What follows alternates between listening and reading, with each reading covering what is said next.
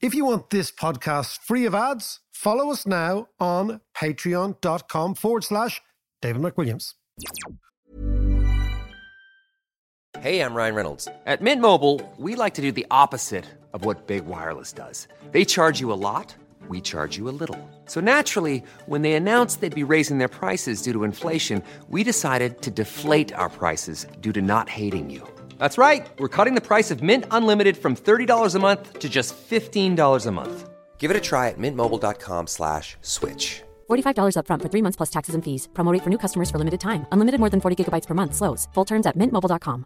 Hi, I'm Dori Shafrir. And I'm Kate Spencer. And we are the hosts of Forever 35. And today, we're talking about Club Med, the best all-inclusive getaway for families. Today, Club Med has nearly 70 resorts worldwide, from beachside resorts in the Caribbean and Mexico, to magical locations in the Maldives and Morocco, to ski resorts in the mountains from Canada to the Alps. Between their all-inclusive family programming, wellness offerings, land and water sports, and their French heritage-inspired food and drink offerings, Club Med is the best way to elevate your family getaway, no matter which location you're at.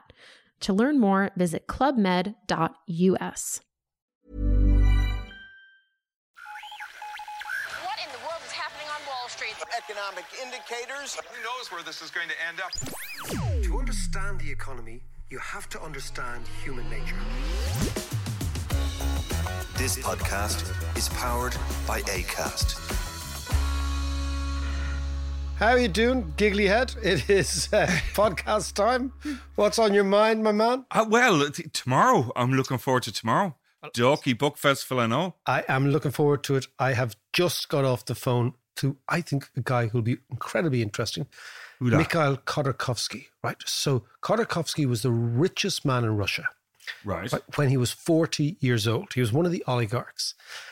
Then... What did he take over? He took over Menatep, which was a Russian bank, and then he took over an oil company. Right?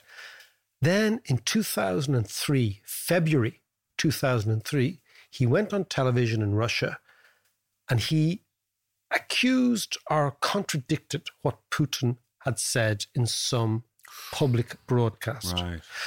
In September 2003, so 6 months later, he was 10 years in the Gulag, sentenced. Wow. Right. So Hard labor. And amazingly, he got out and he is now the leader of a movement called Open Russia to try and have transparency in Russia. But he is the living embodiment of what happens when you cross Putin.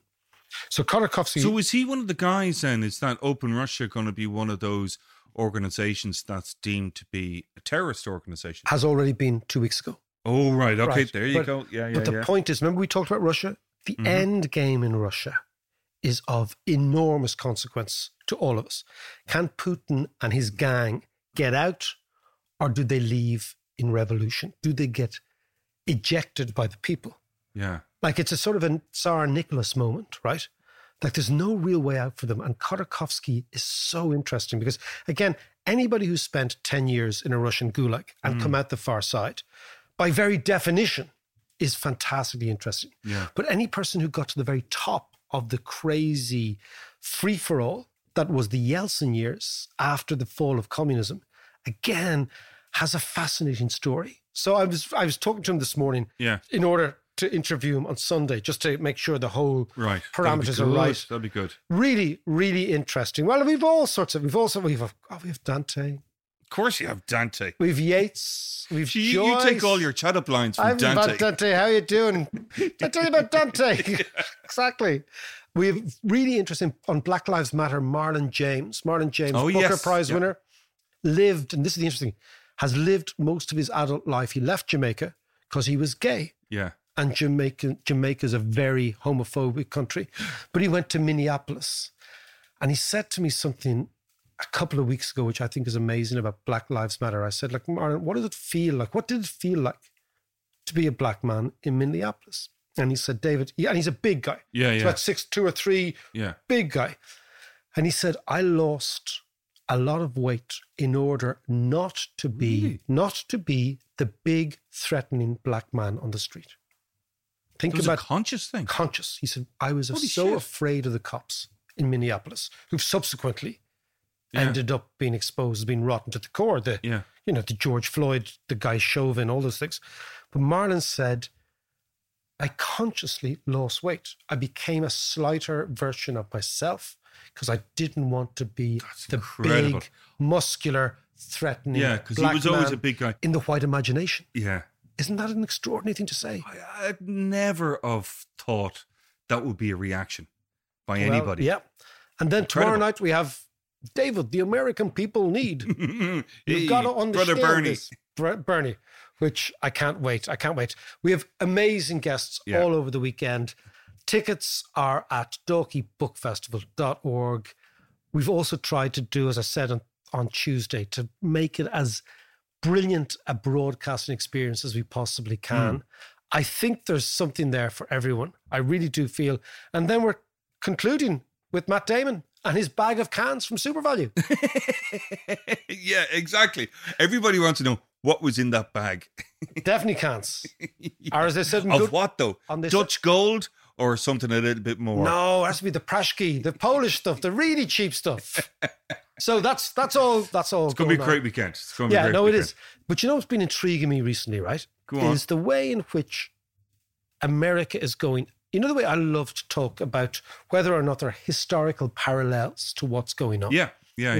And so we're seeing the Americans all over the world, the Europeans, the Americans, the Brits, the Japs, everybody is driving the economy hot. This is the whole idea that we're actually going to drive the economy hot rather than cold. We're going to risk inflation. We're going to accelerate. We're going to put our foot down the pedal. We're going to spend money. I see that Joe Biden, even last week, got a commitment from the G7 to keep spending, right? Yes, yeah. So it's that idea of zero interest rates, keep spending, the idea of pushing the economy. And I've always been wondering, how do you analyze this? Where are we going to go? Where are we going to end up? And then the question is there a period of history in some other countries that we can look to and say, okay, I now have a framework as to what happened there, and is that going to happen now? But is there? Because, I mean, we're as we keep being told, we're in unprecedented times. You know, nothing like this has ever happened before. But so what is that framework? What is that? Well, as you and I know, that usually people who use the word unprecedented are very precedented. No, right. It's true. Okay. It's unprecedented. It's like, for example, the great one is the pandemic. It's unprecedented. No, it's not. There's pandemics all the time. Well, that's true. You know That's true. Good point. Like an infectious disease. It's unprecedented. No, the clue's in the title. Infectious. Yeah. They happen all the time. So, but it's not so it's unprecedented, but it's unusual times. Right. So, okay. I was reading something the other day of a great American writer called Rob Armstrong in the FT, who was comparing what's happening in America now to what happened in Japan, John, before the Japanese classic asset price boom. A thing called, have you heard of it? Kamikaze Capitalism? No. So kamikaze capitalism is the description that's given to the Japanese boom throughout the 80s. Right. So had you gone into any airport in the late 80s, we clearly didn't because we used to get the mail boat, right? That's right. Exactly, because it was before Ryanair, wasn't it? So you couldn't fly for it. But had you done that, you would have seen many, many bestsellers about how Japan is going to take over the world. Yeah. The rising sun, the empire. These were the original Asian tigers. Exactly. Yeah. And there was a huge fear in America that Japan is going to take over the world. Japan has figured out everything. And within a couple of decades, the Japanese are going to run the world. All based on the fact that Japanese were buying up huge parts of the United States. Yeah. Right? It subsequently became known as kamikaze capitalism because it ended up in a total disaster for Japan. And somebody wrote about this guy, fascinating journalist called Rob Armstrong in New York. So let's go to New York, talk to Rob, and see what he's got to say for himself. The other day I was reading the FT. One of my favorite scribes in the FT is Rob Armstrong, writes about American financial markets, the United States economy, global economy, etc. He is on, we got him out of the scratcher early in New York. But, the Yanks like being productive and getting up early. So it's 8 o'clock in New York. Rob, how are you? I'm doing very well, David. Thanks for having me on the show. You should come and live in Europe. Saturday mornings are designed for nursing hangovers and complaining. Yeah, I did live. I lived in London for 5 years. I loved it. Yeah, you should come and live in Dublin. There's an even better spot. Slightly less cosmopolitan, but it's okay. Yeah, no, I love Dublin. I'm married to a nice Irish-American girl, so we visit. Oh, God love you. So you're deep. You're deep. And as it happens, I'm wearing my Celtics, my Boston Celtics jersey. Fantastic. So you're married into the Irish-American, New York, Boston, Philly, which strand? Which variant, as we say? She actually grew up in New Jersey, so I guess it's the New York strand. She's an O'Sullivan. Her family's from the Barra Peninsula. Oh wow! Nice neck of the woods, actually. Nice neck of the woods. You should. Did you get down there to Alahis and all those places? We did get down there, and we expected everyone to be impressed by the fact that here was a real American O'Sullivan, and they were not impressed. O'Sullivans are a dime a dozen in the Barra Peninsula. Yeah, it's a real stronghold down there. It's actually true. In fact, I think the Barra Peninsula is all about the O'Sullivan Bear. Was the name of the clan? I think so. And there's a castle there and all this stuff. Anyway, it's a beautiful part of the world. Well, listen, Rob, I read a piece that you wrote the other week, which I found very fascinating. It rumbled some dark corner of my mind and my memory from many years ago. And you were making the point, Rob, which I thought was fascinating, because I'm always interested in recent and ancient history and do we repeat ourselves? And you were saying that you got the feeling that the United States now could be a wee bit like Japan in around 1985 or 6. Yes. And the policy mix could lead us. So explain that to me and the listeners. I found it fascinating because in this remote part of my brain, I'm remembering the 80s. It's very distant. It's very distant for me as well. So I guess the story begins with the Plaza Accords. Now I'm really going back. This is maybe 1985, and basically, corporate America went to Ronald Reagan and his aides and said, "Look, this strong dollar is killing us. We can't sell a car to save our lives. Something must be done." And so there's rumbling and grumbling, and there's at the Plaza Hotel, there's a big international conference, and they decide to weaken the dollar. And that's good for America, but it's very tough for Japan. Japan, even then, was a export-driven economy, and having a weaker dollar, which means a stronger yen, which means less exports for Japan, immediately drives Japan into a 2-year recession.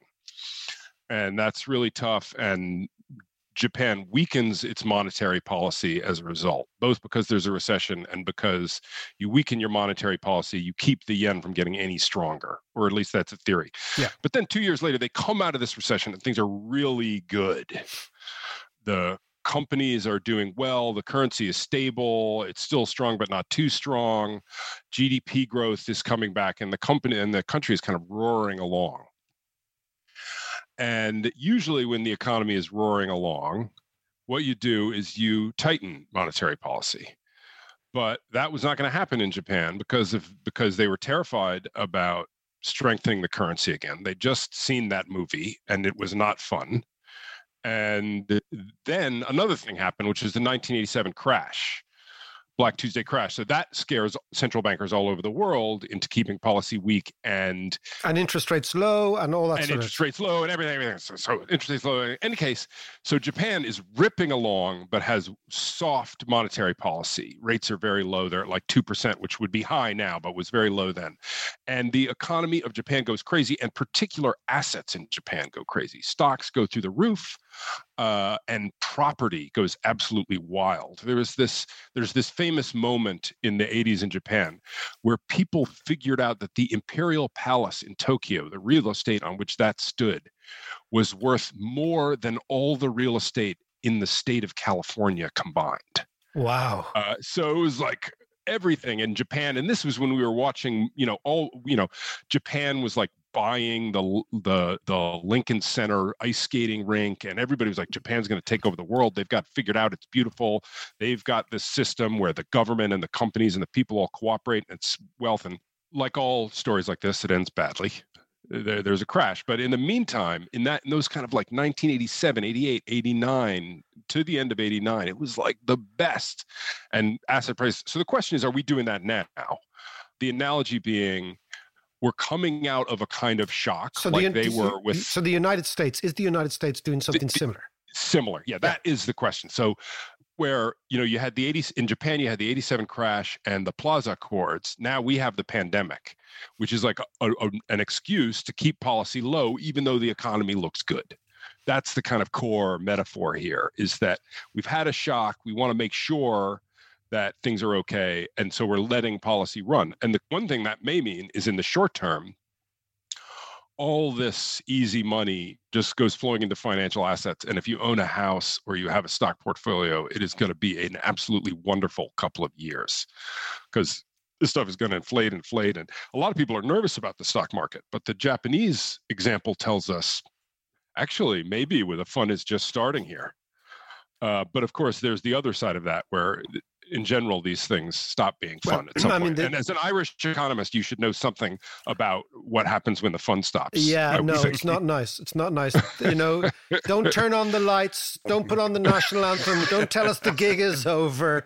Because John and I remember, because John and I are old mates here, and we suffered as teenagers at discos where just as things were getting going and you're getting all your best moves and lines, the lights go on, the national, and then she discovers you got red hair. And she's like, oh my God, he's got but that was your problem, not mine. He's got red hair.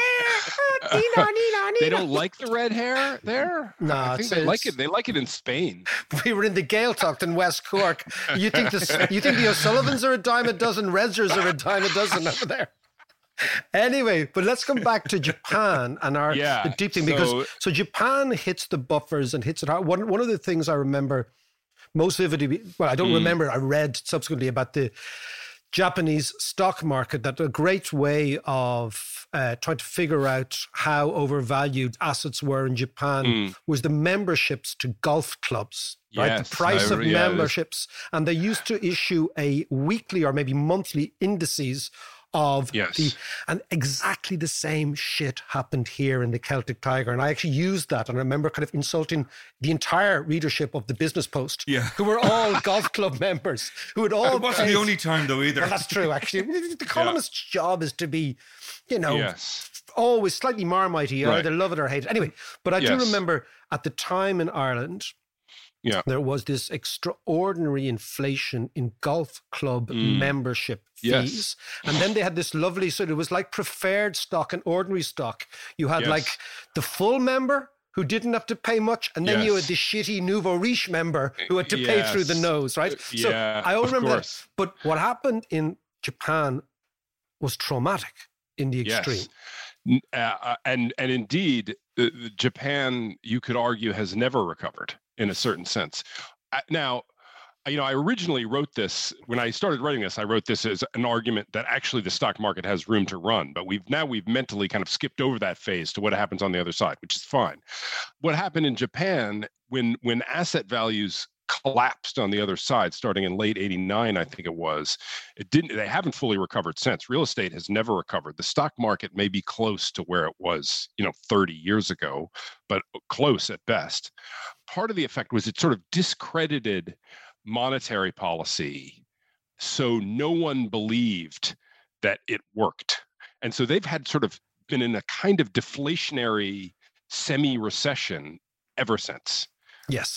Where they can't get prices moving at all. And I mean, if you've ever been to Japan, you'll know that if we ever have a recession, we should have a recession like theirs. It feels very nice over there. But that said, they've really, between that and this and their demographics, they have had, a real sluggish.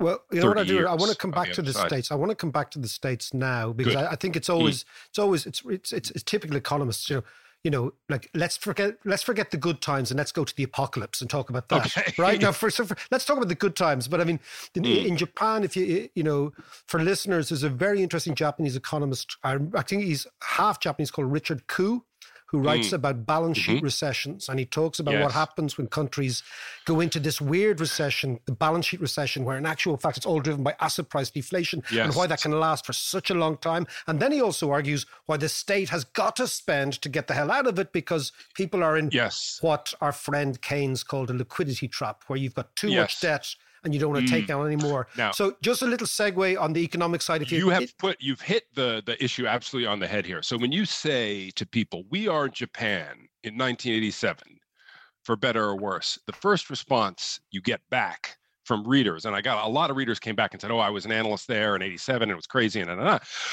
the first response you get back is that Japan had a bank lending problem that we don't have in the United States now. So the banks went absolutely crazy. Asset values went up. The banks leveraged like crazy. They were lending, at the craziest asset values.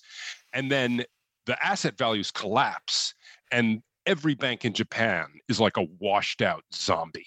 It's got crap on its balance sheet that is worth a fraction of what it was originally marked at. They're not going to lend under those conditions. They're just like trying to survive. Yeah. They're like faking it, trying to keep their creditors, the people who borrowed their money, alive by like pretending that things are different than they really are. And you're kind of stuck. So the hope for the United States now is that we have a situation that's similar to Japan, but that we don't have the same insanity in the banking system that they did then. Do you buy that? Well, Warren Buffett's, one of his million pithy phrases is that you don't know who is swimming naked until the tide goes out. Yes. So you don't know where the leverage is in the system until asset values fall. Until it starts to disappear, and then there's no leverage. It starts to disappear, and there's no leverage. So,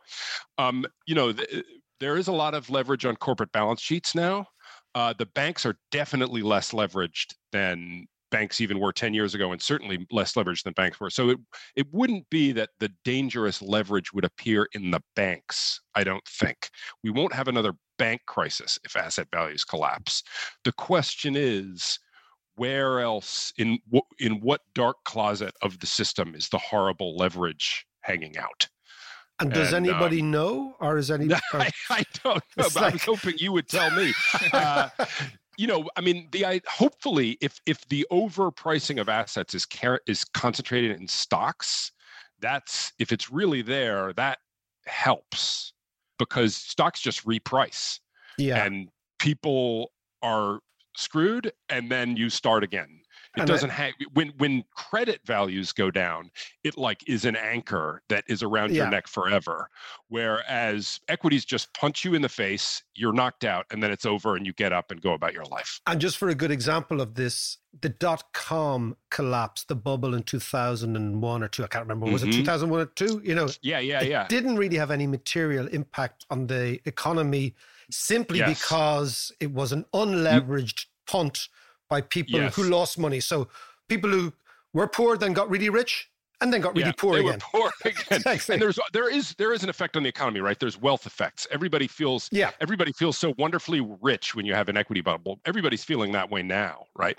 If you have an equity portfolio, American, European, whatever, you have an equity portfolio, you're like, I'm rich. Yeah, and I'm a genius too. Not only am I rich, I'm smart. Exactly, which are two very dangerous and not always related things. Yeah, not always related. That's a case where correlation and causation are not the same thing, right? And so you do have a wealth effect after an equity collapse, which is everybody suddenly feels poor, and you will have a recession, but it doesn't have to be a Japan-style forever recession where you're doing bank workouts for the next 20 years. And tell me, Rob, you're looking at markets all day, and you're right extremely well. Like, it's funny now that I'm chatting to you, I can actually see the sense of humor in the articles that the FT tried to bludgeon out of them simply because you can't be giggling at this stuff, even though frankly you should giggle at this stuff. Yeah, it's inherently it's inherently funny, It's human folly. Humans are inherently funny. Yeah, of course. What other weird and I saw you writing about Bitcoin the other day. What other weird and wonderful things are you seeing that are emerging? Because again, what happens in effervescence, when interest rates are low and when Joe Biden is spending more money than he's ever had before and Bernie's pulling the levers at the budget, and it's all good stuff, right? But that creates a certain effervescence. Of course, you would have to talk. The funnest bit of effervescence right now is, of course, the so-called meme stocks, or what are they? The meme stock is a terrible company that a bunch of retail investors talks about on the internet and decides to make more expensive together. Okay. So they take GameStop was the original and the biggest. You may have heard about GameStop. Yeah, no, they did it it with AMC. So you get together on a Reddit site and you say, let's drive up the price of so and so. And everybody, and it's great fun. And this, like AMC, which went up, I don't know what percent. What was AMC? AMC is an American theater, a highly indebted American cinema chain. No way. Yeah, you may. Does anybody go to the it's cinema? It's been a bad couple of years for cinemas. I don't know if you've heard about this. There's a pandemic. It's a thing called Netflix. Nobody goes to the cinema, right? So, and AMC went into the pandemic with a huge amount of debt. Like it was teetering on restructuring before, and it goes into the pandemic, and it's like really bad, and they have all this debt, but for some reason, the kind of Redditors, the meme stockers pick it up, and it has gone insane. The stock chart, it's just gone wild. And the company, because they know when the getting good, is like issuing shares to these crazy people. Like, oh, you think our stock's worth a lot of money? Have more of it. And they're shoveling it out the door. So you give us real money and we'll give you bits of paper. And we'll give you stocks. And the thing is, if you play this right, if you're sitting there in your mom's basement and you're playing this thing right, I mean, the thing is up, right? At some point, perception is reality, right? And the stock's up 1,000,000%, and it's issuing shares, and they stay valuable. And in the case of GameStop, which is a physical retailer in video games, another business that may not have the greatest prospects in the world, this has now been going on for months and months. So smart people like me sit there and say, "Oh, now, boys." You can't. This is going to end badly. The music's going to stop, lads, and see how it goes then. And then they just are like, "Oh yeah, watch this." And the stock still, it's hundreds of times, 100 times multiple of earnings. So it's the classic case. You mentioned Keynes before. I don't know if he really said this, but apocryphally, at least he said, the market can remain irrational longer than you can stay solvent. It's a great quote. It's a great. So you sit there, and the great mistake of people who sort of are, think rationality rules is you think these are mispricings that are out there, whether it's Japan stocks in 1989 or 1987, or it's meme stocks today, or it's whatever it is. You think you're clever and you know how the fundamentals work, but there's no way to know when this kind of stuff is going to stop, or if it, And tell me now, because in the Reddit world, okay? Yes. Who are the Pied Pipers of Reddit? Yeah. I mean, this is not, you're getting out of my area of expertise, but there are a couple. Don't worry, I'm always out of my expertise. We just make this shit up as we go along. I mean, but the interesting thing about it is that it's really a collective phenomenon. Right. It's a bunch of people talking to each other, going together, and they say, HODL, this term, hold on for dear life, HODL, HODL. No. And it means like, don't sell. We're all doing this together, And then there's another phrase, diamond hands, which means, you hold on no matter what. Price is going up. You hold on. Now, the interesting question for me, several months ago, there was a narrative about this, which was, this is the little guy finally sticking it to Wall Street. So like I remember that one during the GameStop things. Yeah, we're like shorting these stocks, and we're going to screw. Wasn't there some hedge fund called like Citron Capital or something, or Melvin Capital? I remember that. I think, am I getting that wrong? It's almost Melvin. In any case, they were short and they got driven out of their position and so forth. The interesting question now, which I don't have an answer to, is the big money, the Wall Street money, are they wise to this phenomenon now? Right? Do they know how to play these wild swings in highly volatile stocks? And is it no longer a story of the little guy sticking it to Wall Street, but the smart money on Wall Street playing this volatility and playing the little guy in a very clever way, and playing the little guy? And it's going to be interesting to see over the next couple of years who ultimately holds the bag for asset prices that have been driven up very high, very far beyond what the fundamentals of the companies involved justify. Well, the way in which the story usually plays out, and this is the sort of slightly smug interpretation of the Wall Street guys as well, like I told you so. It's the little guy with, how dare you possibly? I tried to warn you. Yeah, I tried to warn you. I've got all my, I can discount a cash flow. I know all that stuff. You can't do that. Exactly. So the narrative is the little guy always loses and the house always wins. Now, here's what makes the story even more tricky, is sometimes the little guy just turns out to be right. So one hilarious example of this was Hertz went into bankruptcy. I don't know if you followed the story. A car rental Hertz, another kind of company that's had a rather hard time in the pandemic. Because nobody's renting cars. So they go into bankruptcy for whatever reason. And every smart person like me is like, in bankruptcy, shareholders get wiped out. The creditors get the money. We know how these sorts of things work. And we all think about it. And then the stock, while Hertz is in bankruptcy, the stock of Hertz starts to go up. And people are like, oh, it's these crazy young boys and girls again. Now, lads and lasses, let me tell you how bankruptcy works. This stock is going to be worth nothing.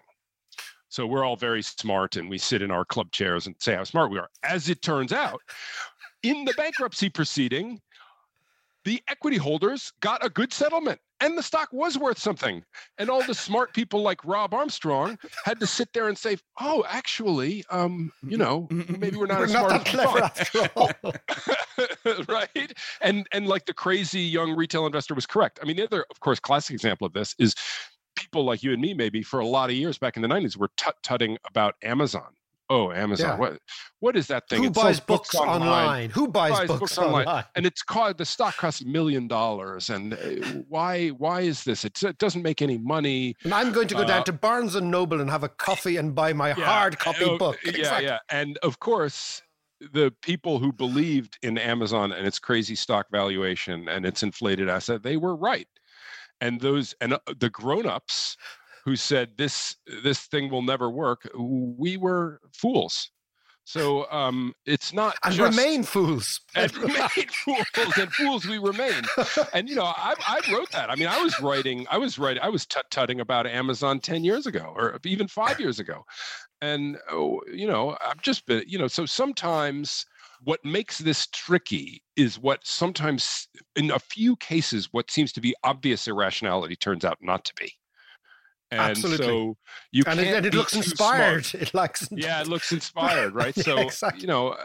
These confidently predicting what is an overvalued asset and what is not an overvalued asset is a way to look foolish. That said, I do think the Japan analogy is inspired, illuminating. Yeah. Inspired. So, Rob, before you go, so what you're saying is, if the Japan analogy is working and works, yes. Okay, we've got the 1985, and most people in the world remember the summer of 1985 for Band-Aid and Live Aid. We remember for the Plaza Agreement, because we're kind of really sad. Okay. Yeah, exactly. Okay. People say things like, "Did you remember seeing U2 at the Live Aid?" No, but I remember the Plaza Accords. I remember the communique.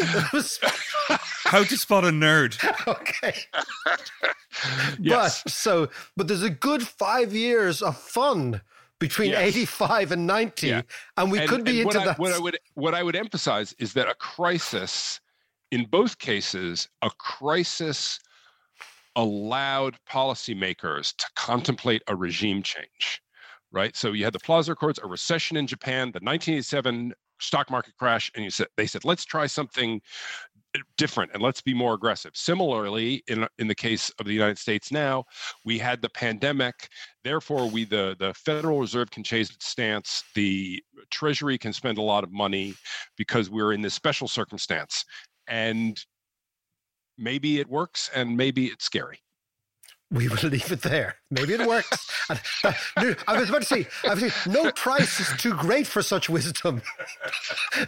Maybe it's great, and maybe it's scary. Well, there's this great Bernanke. The line that always rings in my head is Bernanke when he was the Fed. He said, he got some question from some smart-ass reporter, and he said, we're learning by doing.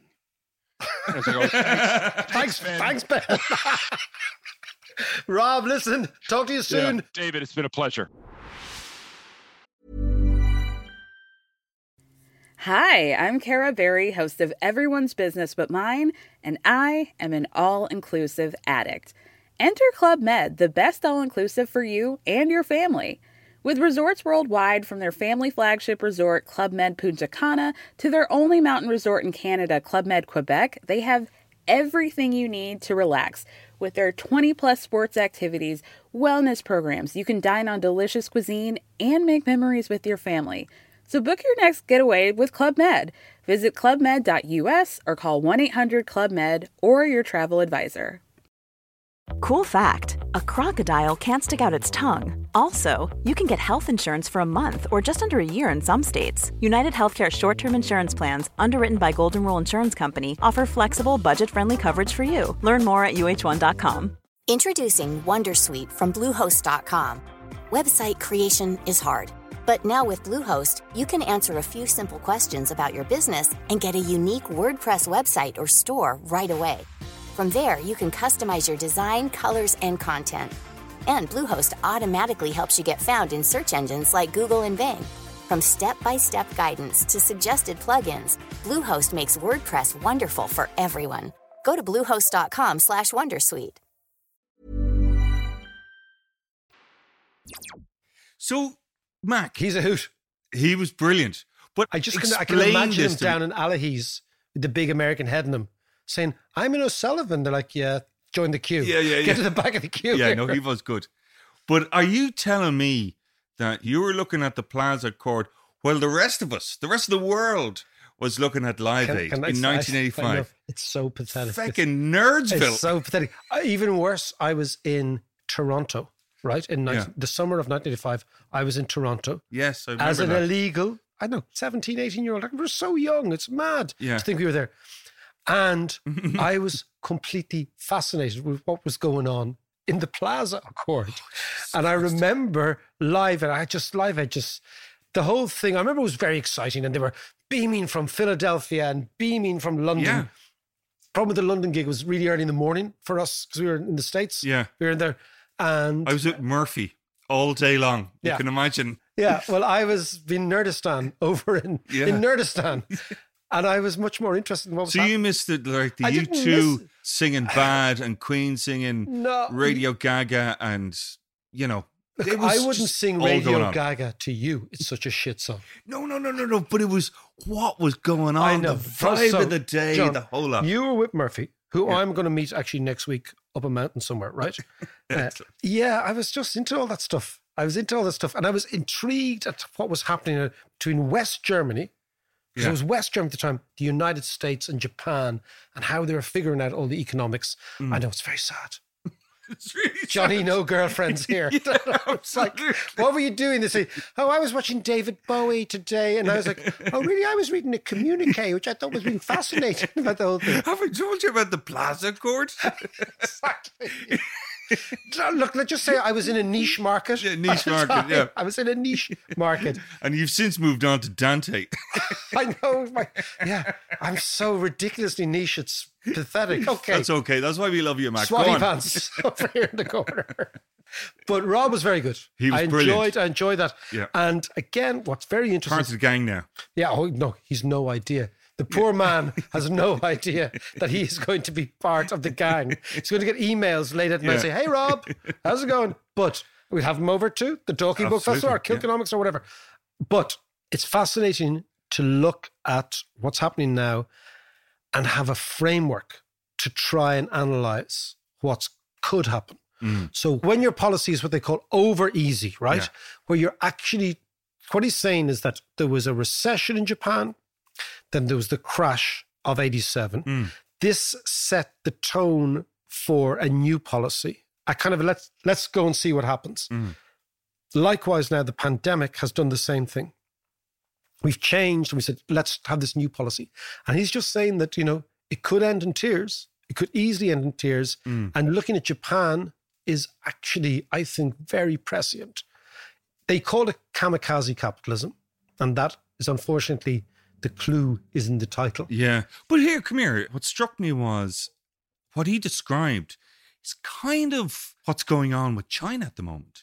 Yep. With Japan buying up everything, investing in this, that, and all this all over the world. And then it came to a horrible end. Yeah. But China's doing that now, or following a very similar policy. Very good question. One thing we don't know, and this is the crucial issue with China, is in Japan, the banks financed everything, right? So when the Japanese crisis hit, Japanese banks went bust. Exactly the same thing that happened here. Yeah. Exactly the same thing that happened in the United States in 2008. What we don't know, because there's no transparency, as they say in corporate terms, I have no visibility, right? Which means you don't know what's happening deep within the Chinese banking system. Yeah. Right? Because it's backstopped anyway by the Chinese government. Yeah. Right?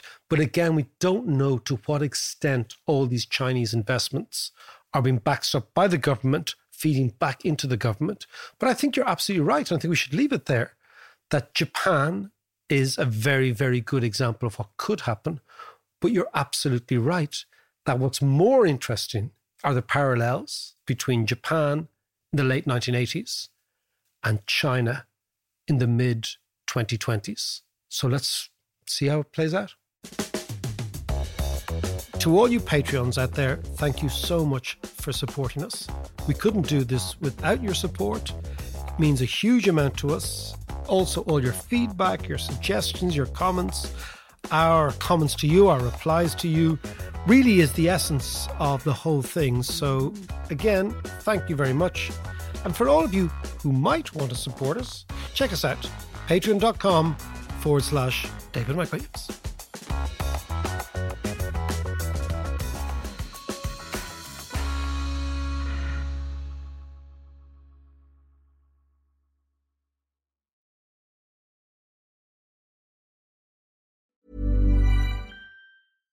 Subtle results, still you, but with fewer lines. Botox Cosmetic, onabotulinum-toxin-A, is a prescription medicine used to temporarily make moderate to severe frown lines, crow's feet, and forehead lines look better in adults. Effects of Botox Cosmetic may spread hours to weeks after injection, causing serious symptoms. Alert your doctor right away as difficulty swallowing, speaking, breathing, eye problems, or muscle weakness may be a sign of a life-threatening condition. Patients with these conditions before injection are at highest risk. Don't receive Botox Cosmetic if you have a skin infection. Side effects may include allergic reactions, injection site pain, headache, eyebrow and eyelid drooping, and eyelid swelling. Allergic reactions can include rash, welts, asthma symptoms, and dizziness. Tell your doctor about medical history, muscle or nerve conditions including ALS or Lou Gehrig's disease, myasthenia gravis, or Lambert-Eaton syndrome, and medications, including botulinum toxins, as these may increase the risk of serious side effects. For full safety information, visit BotoxCosmetic.com or call 877-351-0300. See for yourself at BotoxCosmetic.com. Hi, I'm Cara Berry, host of Everyone's Business But Mine, and I am an all-inclusive addict. Enter Club Med, the best all-inclusive for you and your family. With resorts worldwide, from their family flagship resort, Club Med Punta Cana, to their only mountain resort in Canada, Club Med Quebec, they have everything you need to relax. With their 20-plus sports activities, wellness programs, you can dine on delicious cuisine and make memories with your family. So book your next getaway with Club Med. Visit clubmed.us or call 1-800-CLUB-MED or your travel advisor.